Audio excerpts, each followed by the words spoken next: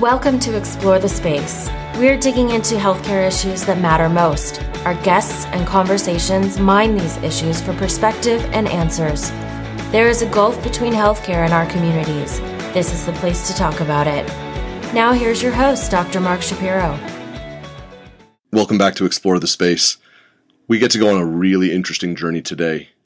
A colleague, a fellow physician, Aline Gregosian, is joining us, and we are going to walk through the unbelievable journey that she has been on for the last several months as both a physician and someone who was getting ready to move into the sharpest of the sharp edges of the work that we do as doctors, who got really sick and had to move through some different extraordinary challenges at the sharpest of sharp edges.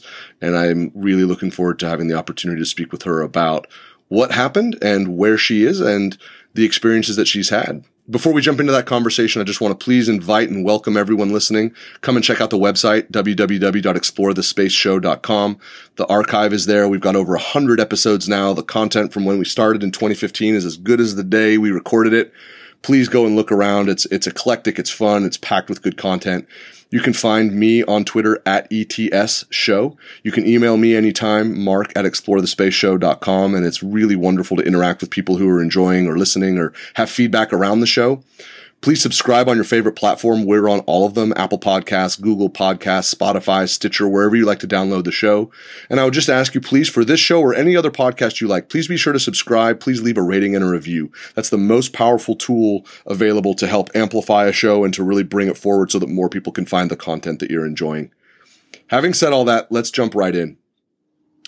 Aline has been through an extraordinary journey. We're going to jump into it. Aline, welcome. Thank you so much, Mark. Thanks for having me.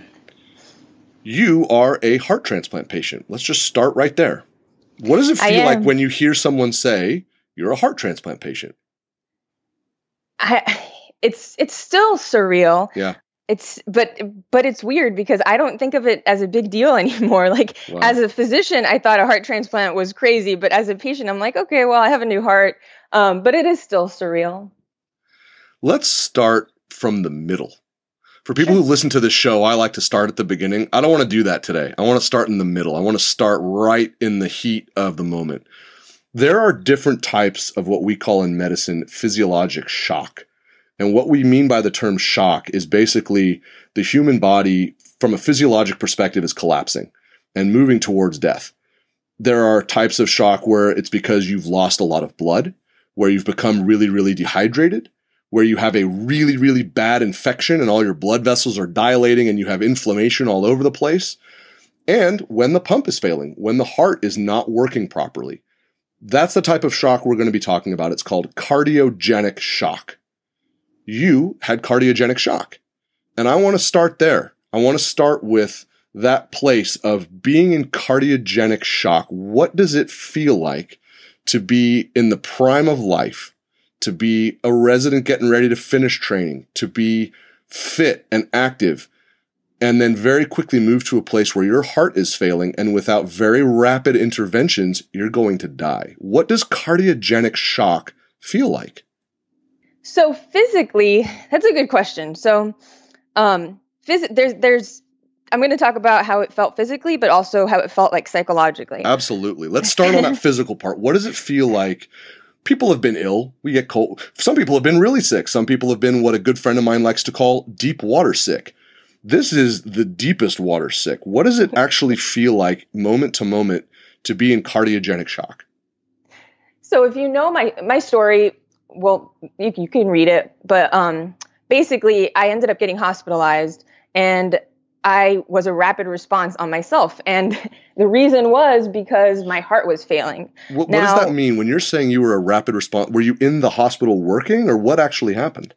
No, I got admitted for a cough that we thought was possibly a pneumonia, but we were kind of unsure. My chest x-ray was weird. And I had that cough for like over 6 weeks. But when I was on the floors, I don't remember like exactly what time, but it was a few hours later. I just remember looking up at my monitor. I was feeling kind of like nauseous. I looked up at my monitor and my heart rate, which was initially when I went to the emergency room as a patient, was in the 140s and 150s. And that's like not good. That's fast. Yeah. That's very fast. And that was one of the reasons why my attending like forced me to get admitted, because he was like, I don't like the way your heart's looking and all that. But basically when I was on the floors, my heart rate went from 150 down to like the 20s. Oh. And yeah, so I had acutely decompensated at that moment. And the way it felt physically was like, you know how in medical school, so we learned that cardiogenic shock has like, it's like cool and clammy if you're like doing a physical exam. That's exactly, I got really cold, but I was sweating. And I'm not just talking about like beads of sweat. I was sweating like a waterfall was dripping down my face. Wow. And I remember, and then people were talking around me. And at that point, a rapid response was called. So that means that a whole team, like the ICU doctors and residents, the anesthesia residents, the surgical residents all come to my room because I'm like acutely decompensating. And so I could see them, but I didn't understand what they were saying. Like it was almost like, yeah. So I remember everybody was talking. I had no idea what they were saying. And then I remember one of the residents was trying to get like either an IV or like an arterial stick or something. But I remember things were being done to me, but I don't really remember the feeling. Like I wasn't in pain or anything. It was just really sweaty. And then right then, the only thing I remember is they were trying to put the pacer pads on me, but I was so sweaty that they couldn't. And somebody, oh my gosh, yeah, that's how bad it was. And somebody said, "Should we turn this into a code?" And that was the last thing I remember. So I had no idea if I got coded. Like I didn't know. Yeah. Did you have a moment where you felt I'm dying?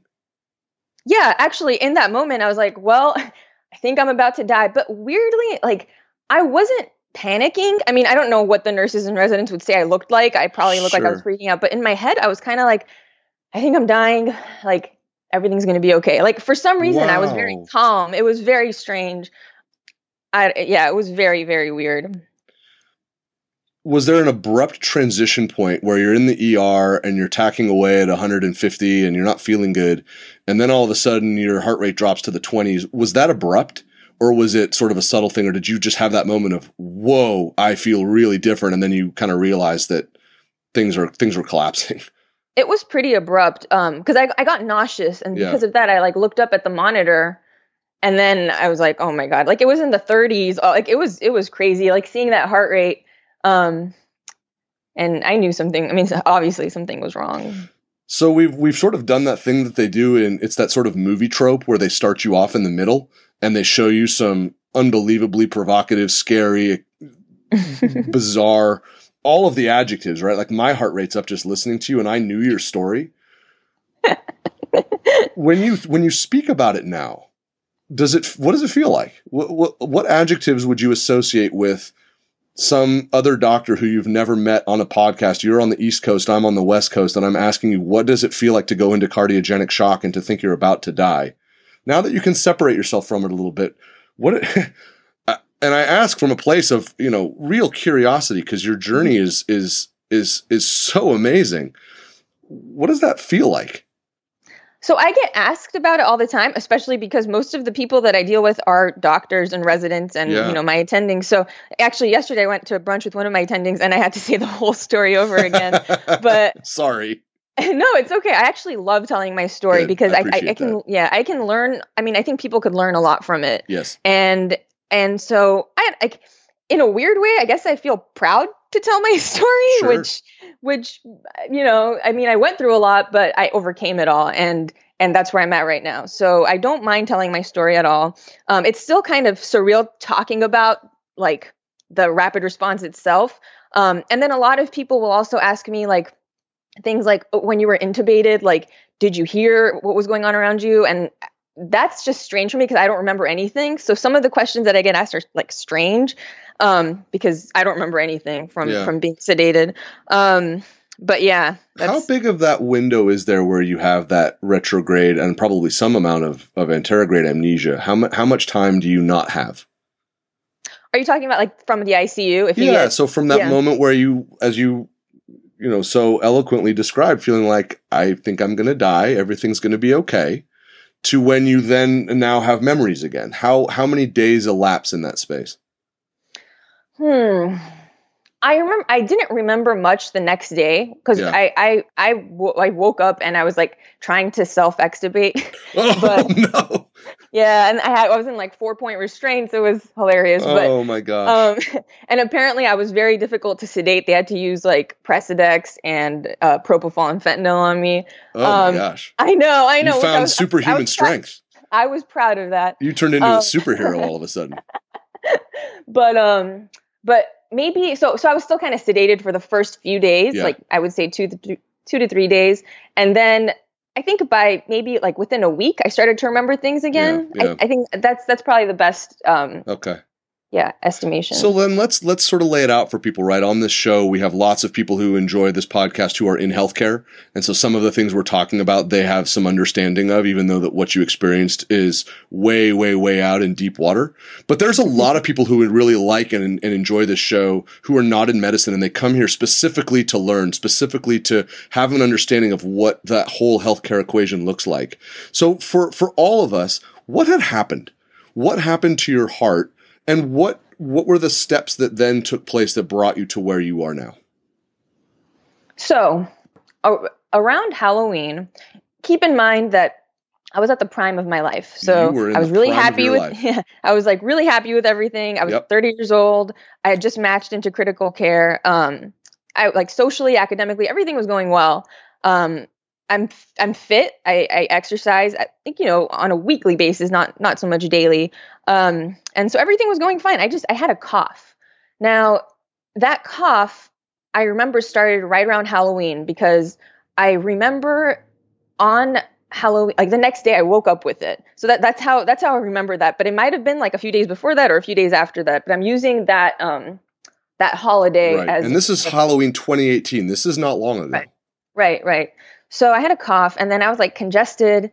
I didn't think much of it. I mean, I'm a resident. We get sick all the time. Totally. I think 2 of my co-residents had the flu. So I didn't think much of it. And then the cough would come and go. So there would be 2-3 days where I didn't have a cough, and then it would come back.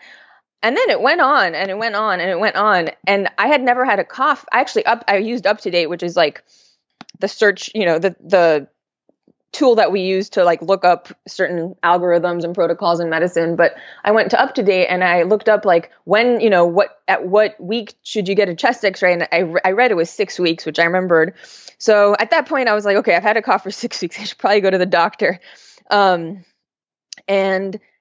specifically maybe a week later, I was working in the ICU and my attending noticed that I was short of breath. And she said something along the lines of you look short of breath. I had to stop when I was talking to her to catch my breath. And when she said that kind of scared me. She's like, you should really get that chest x-ray. Something might be wrong.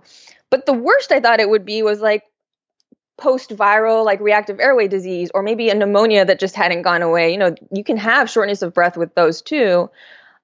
So I tried, I did my whole shift. I continued to work for a couple more days. And then the Friday, so this all happened on a Friday night. So on Friday, I was coughing the whole day. I don't remember not coughing for 5 minutes.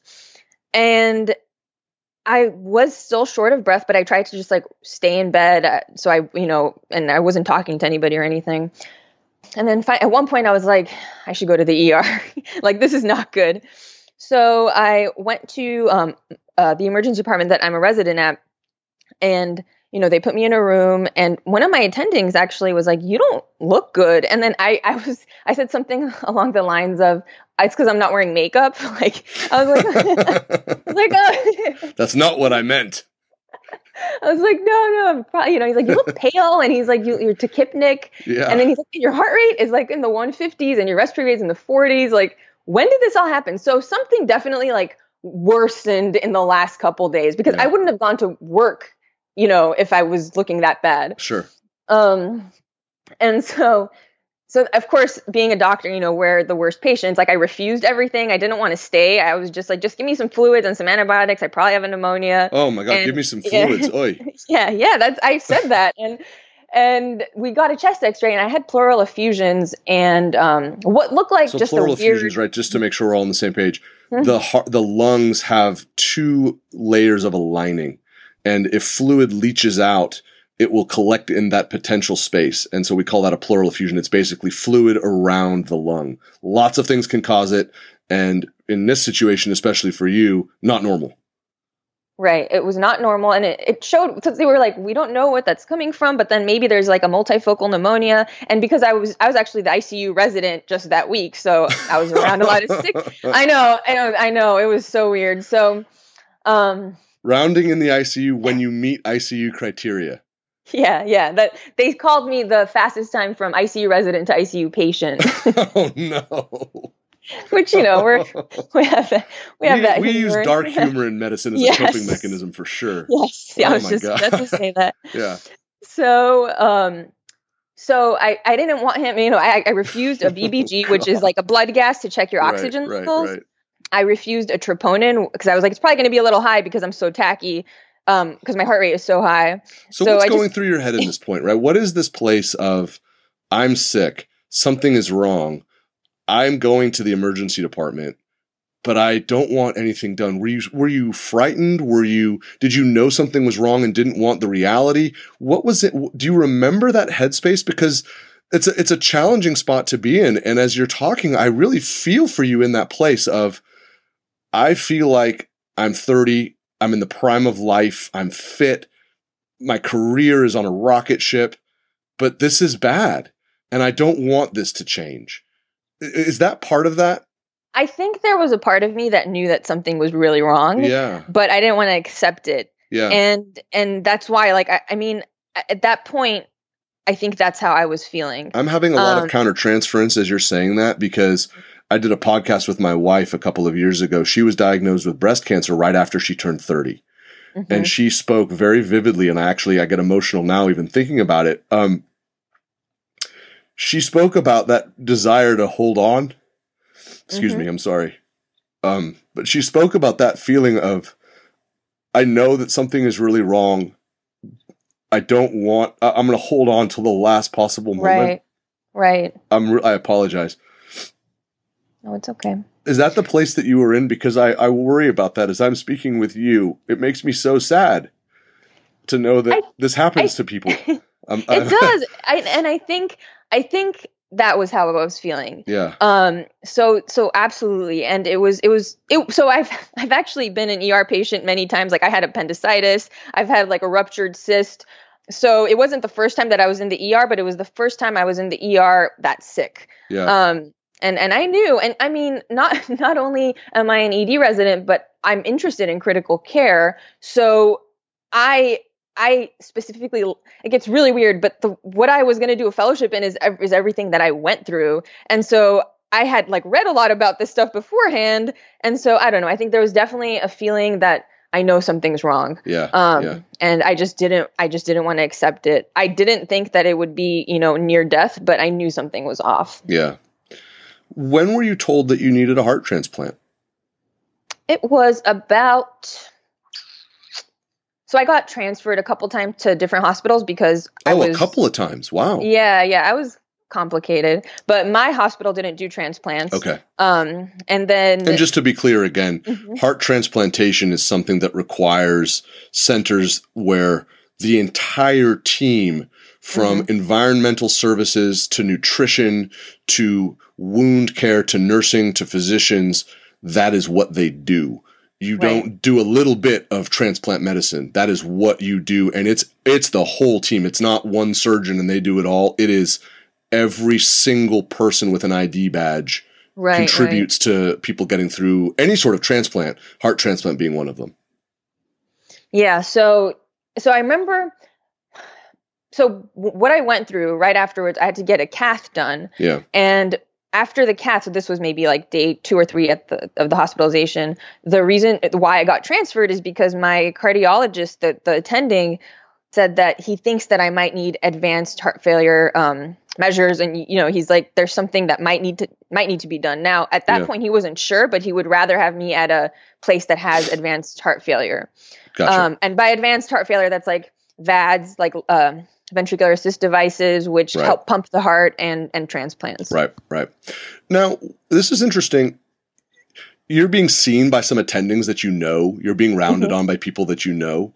How did you want them to speak with you? Did you want them to speak with you from the perspective of, hey man, pretend I know nothing and talk to me like I'm learning this and hearing this for the first time? Or did you want that more sophisticated, hey, you're in stage 4 heart failure. This is what's going on. This is the process, all the technical terms, all the jargon, all the lingo. Where did you land on that? How did you want the information conveyed?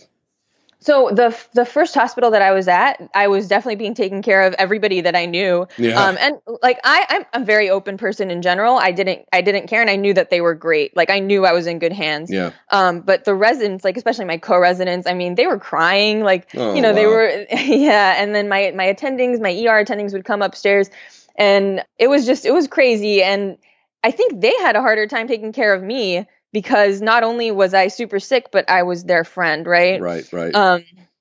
So that was that. But at the other hospitals, I knew some of the residents from the other hospitals too. The residents, were awesome because they treated me like a resident, which I liked. Yeah. It was kind of like one of my own. So the ones who I didn't know and like would round on me would just come talk to me about stuff and tell me what's going on. They tell me, like, if I asked like what my hemoglobin was that day, they'd talk to me about it. Okay. Sometimes they'd just come by and say hi. So that was that. But when the team would like round on me and it was more formal, I asked to just, it depended on the day, but I wanted to be spoken to just like a physician. I didn't mind that at all. Okay. But my parents wanted kind of more of a story. So yes. That's what I was going to ask, right? You have to bridge that balance, because the other people in your room, right, they are on the other side of the equation. They do not understand this extraordinarily complicated jargon and lingo and stuff that could sound really scary. And you're their daughter and their friend and their loved one and their partner and everything else. That can be a tough road for you too. Did you ever have to be in that place of serving almost as translator to relate? Okay, here's what they meant when they said LVAD. Right. Here's what they meant when they said driver line, all that sort of, did you have to do that work too? I did. Yeah. And you know what else? I had to almost make everybody else feel better about my situation. Like a lot of people would come in and they'd be like, oh my God, I can't believe this happened to you. Or they would cry, and I'd be like, it's okay. I'm going to be okay. But you just had to do that for me. Yeah. So it was weird because I'm supposed to be the one getting told that. But I was almost like consoling others most of the time. Yeah. And I did feel okay, once they put me on the pressers and the inotropes and all that. But once you had blood going back to your brain. Yeah. Once my LFTs weren't in the thousands. Oh my gosh! So you had shock liver and everything. Because I know the LFTs were in the thousands. My lactate was like 9 initially, and then my bicarb was down to 3. So again, what we're describing, if people just let's go back to sophomore year in high school biology, there are 2 different types of metabolism. There's aerobic metabolism when the body is running on oxygen, and there's anaerobic metabolism when the body does not have oxygen. You were an anaerobe. Right. Your tissues were starved of oxygen, and what you're describing is tissue death. Your liver's dying, your kidney's dying, your brain's not getting enough blood. The body will automatically shunt blood to the brain preferentially, and at the detriment of everything else. And that's what you're describing. Mm-hmm. Yeah, that's exactly it. Did you have to go on dialysis? No, I didn't. Luckily, I didn't have to go on dialysis. But most patients do end up going on dialysis right after transplant or right before transplant. Yeah. I'm curious, you've posted some extraordinary pictures on social media, and it's sort of this interesting before and after series of your body. And first of all, I really commend you for having agency over what's happened to your body physically and sharing it.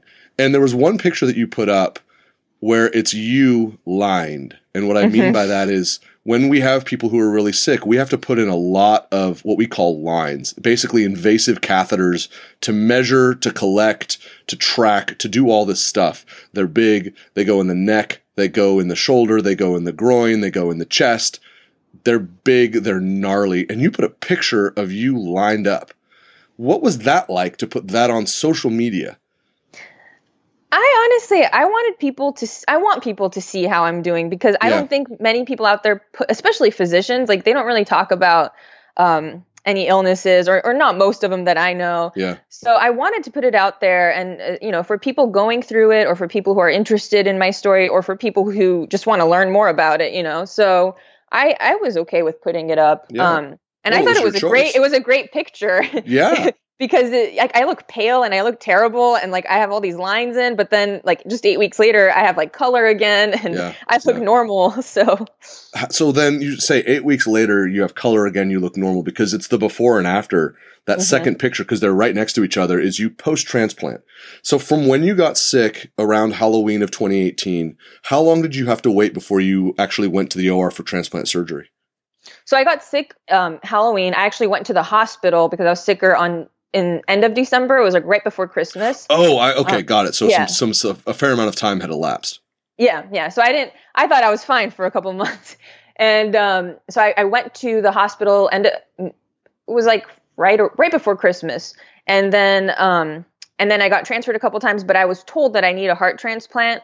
And then within 11 days, I got the heart transplant on January 14. So you have two birthdays. I do. And they're like 2 weeks apart. That's so cool. So was there ever a point where you were stable for discharge, or did you have to stay in the hospital the whole time awaiting transplant? Yeah, I was not stable. I tried so hard. I told them I can go imagine. Home. Hearing you speak, I can imagine. They're like trying to convince you not to sign out against medical advice.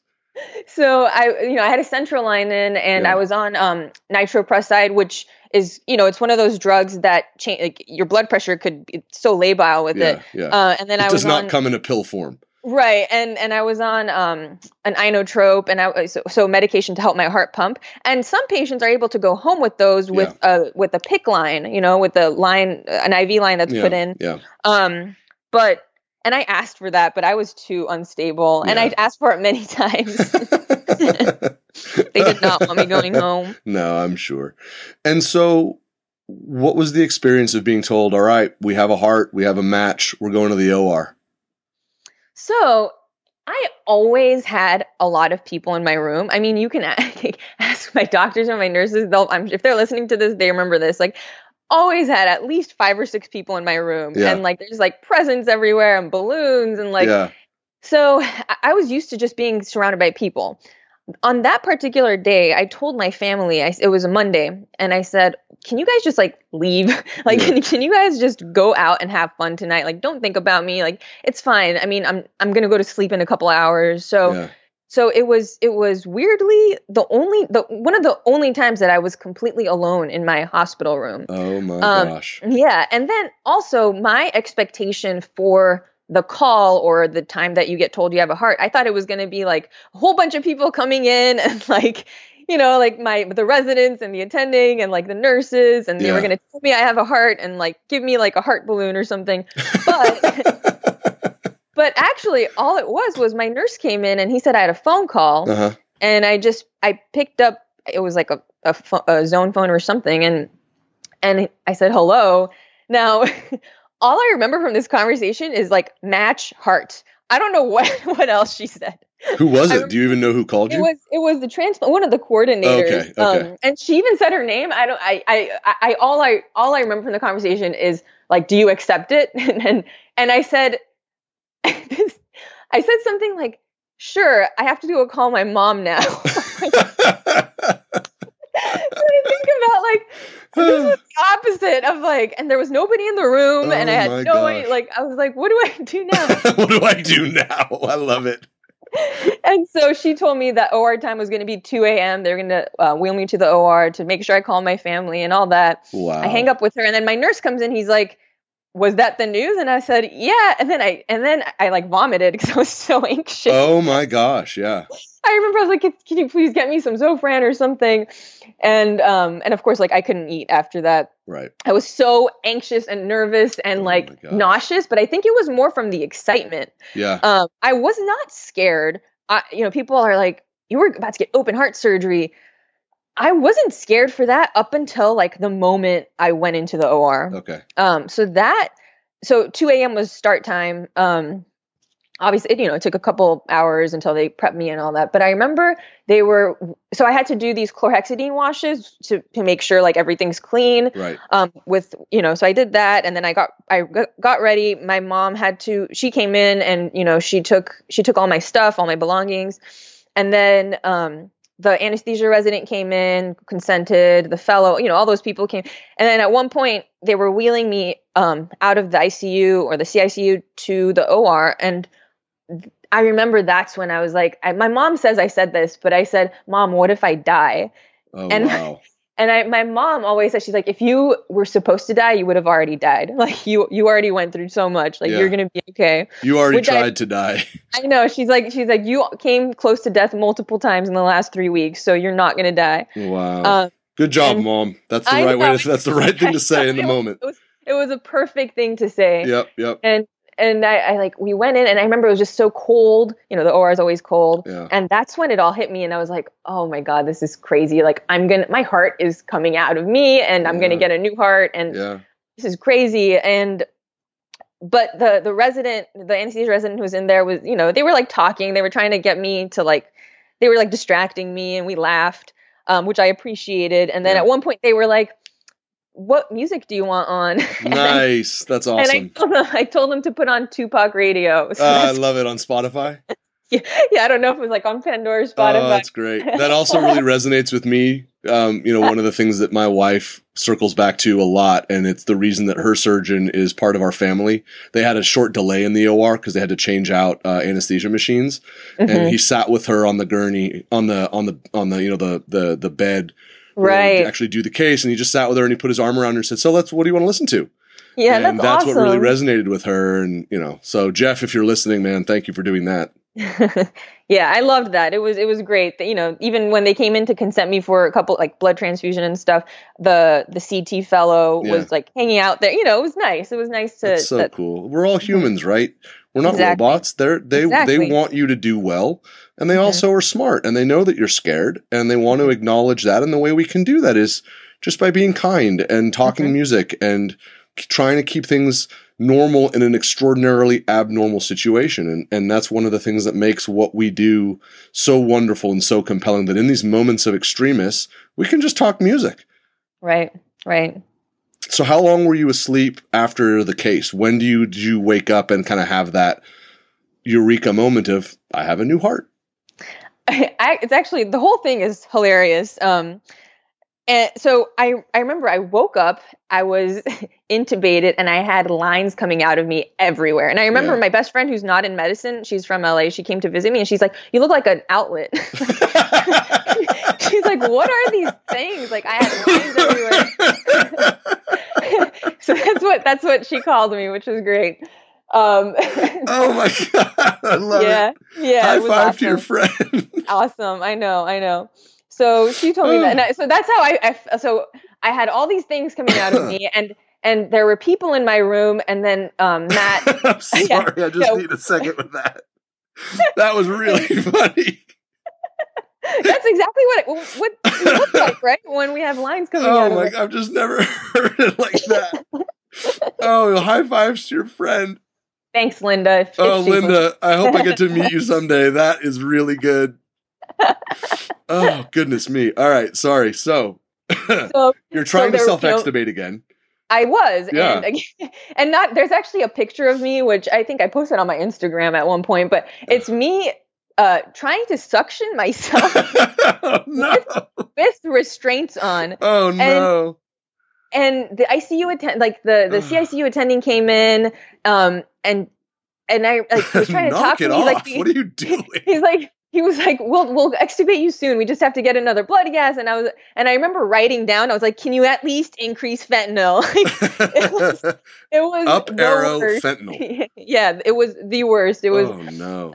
I mean, being intubated and being that awake, and I felt so good. Like I had no pain, but I'm sure it was because of the meds that I was on. And I remember I was like, I'm so strong. Like I was trying to suction myself, and then. And that, so they extubated me, and I felt good. And just to make sure once again that we're all on the same page, extubation, they took the breathing tube out. They allowed you to start breathing on your own again. Because when you're on a ventilator, thankfully, I've never had to be on a ventilator for a prolonged period of time. I've had surgery where I think they had to intubate me.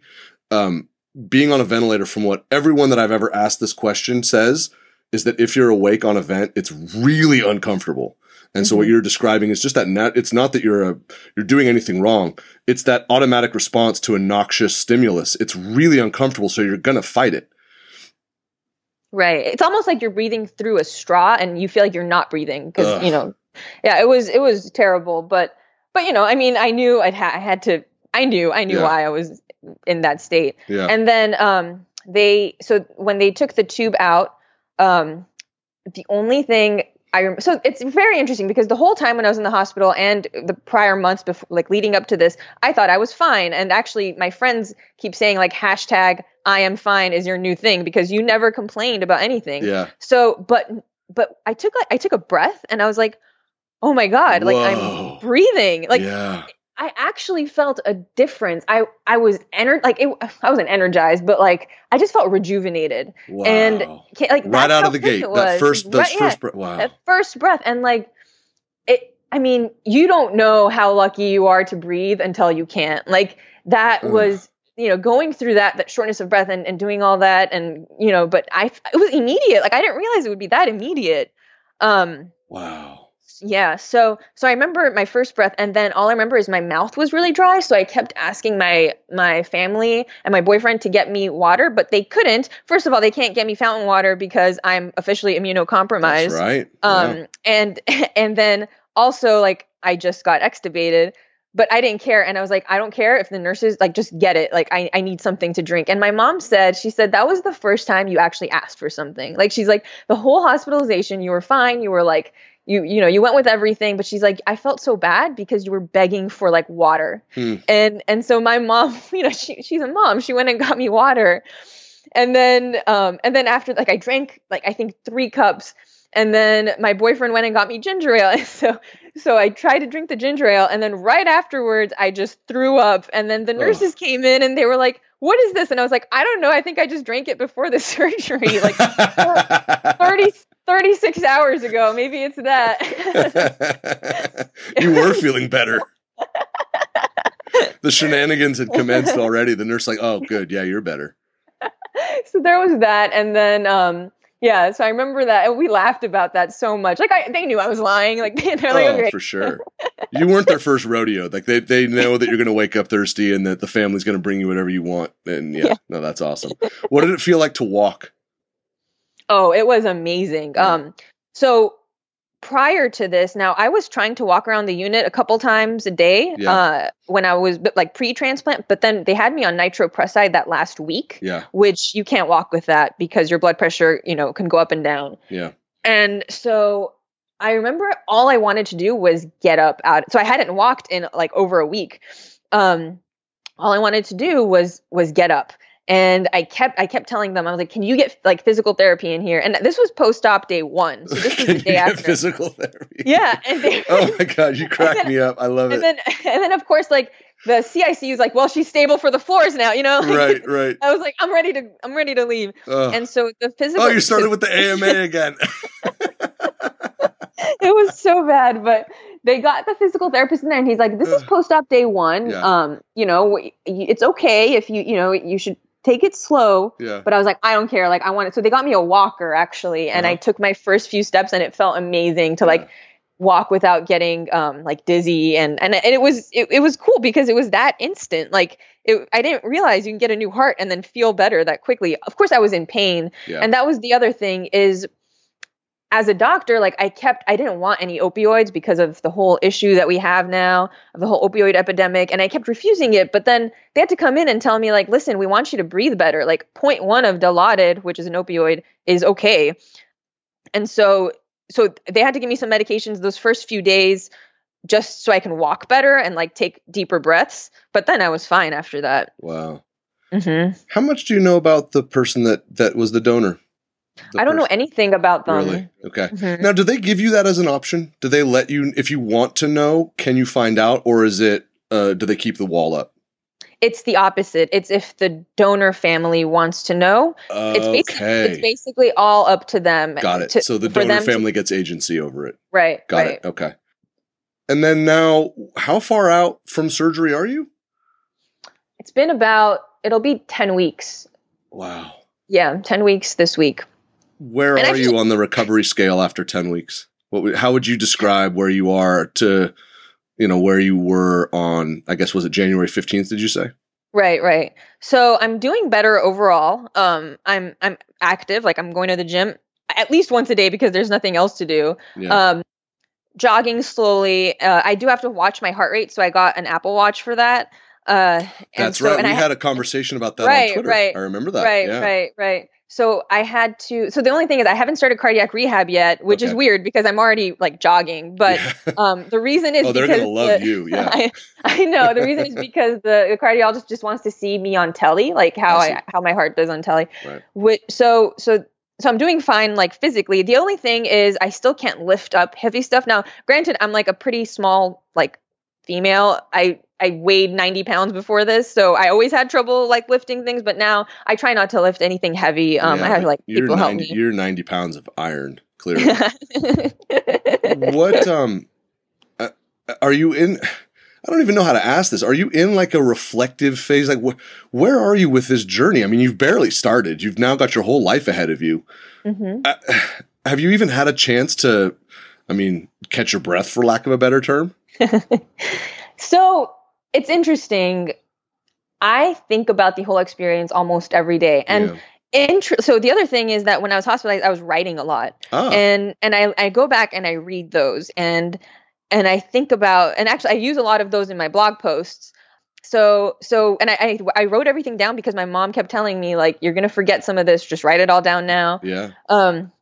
So I'm doing that, and it's every day I think about it, of course. And it's like this weird, like, you really start to prioritize like different things in your life after, a near death experience. There's a few things that I really learned from it. And the first one is that feeling that you're invincible right before all this happened, everything was going fine. And it's almost like this happened to me, but it was like humbling. Like I can't even explain the feeling, but it was like, you have to remember that with the ups comes, the downs. But with that being said, the other thing that I keep thinking about is like, sure, you can have the worst thing ever happen to you, which I feel like this is probably the worst thing that's ever happened to me in my life. But you can overcome it. Like, you really can. I mean, the human spirit is amazing. And like, just your mindset and the way you think and the way your motivation and all that matters. But you can overcome anything. Like if I can go through this, anybody can do anything, honestly. What I look forward to when you come back on the show in 6 months or so, or whenever you're ready, is to explore that a little bit. Because actually on the podcast, it's a real interest of mine to explore and to learn about the levers that we can pull that give people the fortitude to actually get through these things. Because it can come off, right, and I'm not saying you do this, but when people say I can get through anything, it can sound like a platitude. Right. But there are real examples and real levers to pull around mental toughness, around stoicism, around resiliency, and around learning how to lean on other people and being adaptive so that you can move through these things, whatever they are. And we've been able to have some amazing conversations with people around this. And I think that that's where you and I are going to pick up. I want to talk to you for 4 more hours, but that's not fair. But you'll come back and we'll talk about exactly that. And that'll also, you'll have had a little bit more time to reflect. But I do want to just say, one of the things that you do wonderfully is you write beautifully on your blog. And I hope we've navigated this such that we haven't stepped on a lot of the stuff that's on your blog. I don't think that we have, because I want people to go to your blog and read you. But you also reflect a lot on social media, almost in real time, which is so cool. Where do people find the stuff that you're doing, whether it's on social media or you're writing, or where do they hear about your journey? It's usually through social media, and then through that they go to my blog. Yeah. And I've met a lot of amazing people through this whole experience, which I love. Like, I've met other physicians with transplants and all that. So what is the website for your blog, and how do people find you on social media? It's www. So it's a change of, and then HE.ART. So instead of .com, it's ART. Gotcha. And then my Instagram for it, which is the main thing that I use for the blog, is A Change of Heart blog. So yeah, it's with, I'm sorry, is that with the underlining? So it's underscores right between the words. Gotcha. And I'll have that on the show, in the show notes and everything else as well. I like your Twitter feed a great deal. What's your Twitter feed? It's AGEM33. So what is the 33? I meant to ask you. That's my favorite number. Oh, okay. I'm an Alonzo Mourning fan. Oh, I love Alonzo Mourning, a kidney transplant recipient. Very nice. It's interesting how. I mean, I've always liked him, but yeah, he has a transplant. That's right. He played with his transplant. He was. My dad was a nephrologist, and he started a transplant service up in Northern California. And I actually got to meet Alonzo Mourning's transplant nephrologist when I was a resident. And so, wow, that's awesome. It's very cool. This has been incredible. I really appreciate you taking us all along this journey, and it's so wonderful that you've made it so easy and transparent for us to follow you. Everyone wants to see you continue to thrive and to do well and to navigate this unbelievable roller coaster you're on the way that you have. And so this has been a real privilege, and I'm grateful to you for coming on and speaking so frankly and open and honestly about this. Thank you so much for having me. Thank you for listening to Explore the Space. Visit us on our website, explorethespaceshow.com, and please subscribe to our podcast on iTunes. Follow us on Twitter at ETS Show, and you can email Dr. Shapiro by writing to Mark at explorethespaceshow.com.